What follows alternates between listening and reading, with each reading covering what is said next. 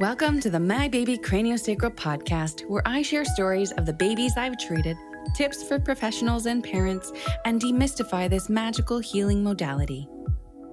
I'm Megan Beams, your baby bodywork mentor, and I'm obsessed with all things birth, psychology, healing, and plain old being a human. Join me while I dig deep into craniosacral therapy. Be sure to subscribe so you never miss a thing. Hello, and welcome to another episode of the My Baby Craniosacral podcast. I am your host, Megan, and today I will be talking about seasons of growth, rest, and repair as a craniosacral practitioner. Right now, it is springtime as I'm recording this, and outside I see that my tulips are coming up, and I am actually planning my garden. I have not done a whole lot lately, and it's gone from riches to rags, let's say. It needs to be spruced up a bit. So I've actually just ordered some edible shrubs, as in the shrubs will grow edible fruit. I'm pretty excited about it because my kids devour fruit. So I feel like having a few bushes on my property can actually help bring my grocery bill down. Let's see if that'll work. Anyway, today's episode is about seasons that we could follow. We live here, well, some of us live here up in the Northern Hemisphere. I do anyway. And my fellow Canadians live up here in the Northern Hemisphere. I also did poorly in geography, so please don't write me letters talking about other places that are in the Northern Hemisphere because I am a negligent geographer. What? I have no idea. I'm not a geographer. I'm a body worker. I work on bodies. Anyway, we live in a place that has definite seasons. And I want to dive into these seasons and see how we as practitioners can actually follow them and use them to our benefit. Okay, so what we're going to do, we're going to start with springtime because I love tulips and they're coming up. I'm so excited. Anyway, so spring has this feeling of awakening. We've got brighter days and we've got new signs of growth. Yeah, we might still have a few moldy leaves that are decomposing in our gardens or underneath bushes and in our trees, but that's okay. They're there for a reason. It's memories of last year. We've got now lots of little buds coming out. This time, what we could do is use it to learn a new skill. Maybe read a new book, try out a new hobby. Get your brain juices flowing. Find something new that you can use in your practitioner toolkit. And then we've got summer, which is, we've got full blooms, longer days, warmer nights. It feels exciting. And you're usually more sociable. As long as COVID isn't around, you can actually do that. Get together with your friends. Do you remember them? Do you remember your friends? No? Oh, so hard, isn't it?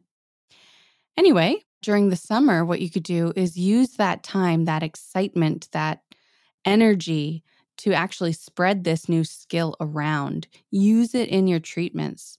Share the knowledge from the new book that you've read and spend more time growing and showing off your growth. It's okay to show off your new growth. People like it when you get excited about the new things that you've learned, especially when you're going to use it on them in one of their treatments. Some people do.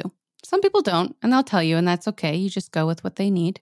But it would be great if you could bring this new skill to the table, literally to the table that you're working on, and really work on it and see how it can grow you, grow the human that you're working on. It's a great thing. And then we've got fall. We've got the changing of colors. We've got cooler nights and a feeling of winding down, that slowing down, that feeling of excitement from summer is kind of going off into the distance. You've got your boots back on and your scarf and your big sweater. I love big sweaters. I do. I love them. And now you can, spend less time thinking about that new skill because it is not new anymore. It's actually been integrated into your practice, into your regular repertoire that you use as a practitioner. And then we've got winter, hibernation mode.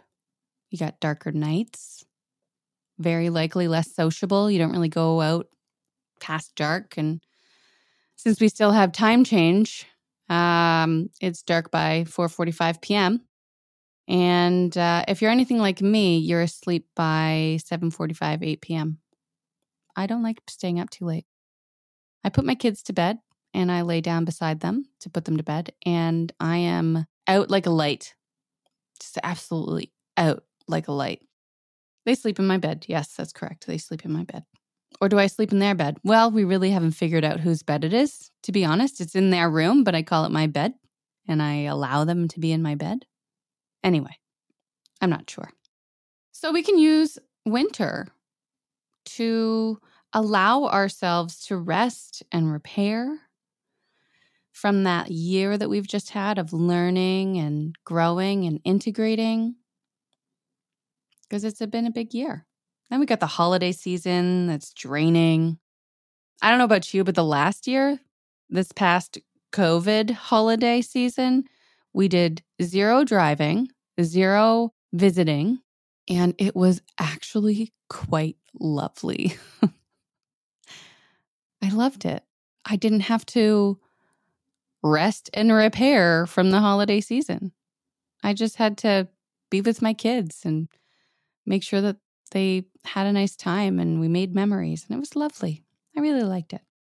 So it's important to respect ourselves, since a lot of our energy goes to other people. And it's okay to slow down in the winter.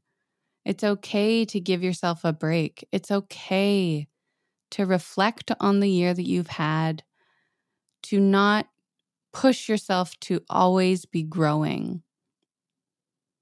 And it's okay to just have an empty mind, to have a nothingness in your mind. Because what always comes back is springtime. That's a guarantee. We don't know when. We don't know when the real spring. Someone the other day was like, okay, well, second winter's coming, because always in Ontario, we get, a week of really warm and everyone thinks, oh, it's spring, woohoo. But we always get, quote unquote, second winter, where it goes back down to like -5 for a few days or another week. And then we get second spring. Aha! So we always know we're going to get first winter, first spring, second winter, second spring. It's always going to come back. You got another chance to grow and learn and integrate. I hope you liked today's episode. Be sure to check out all of the other episodes. And number one thing take home from today would be, it's okay to slow down. Give yourself some grace.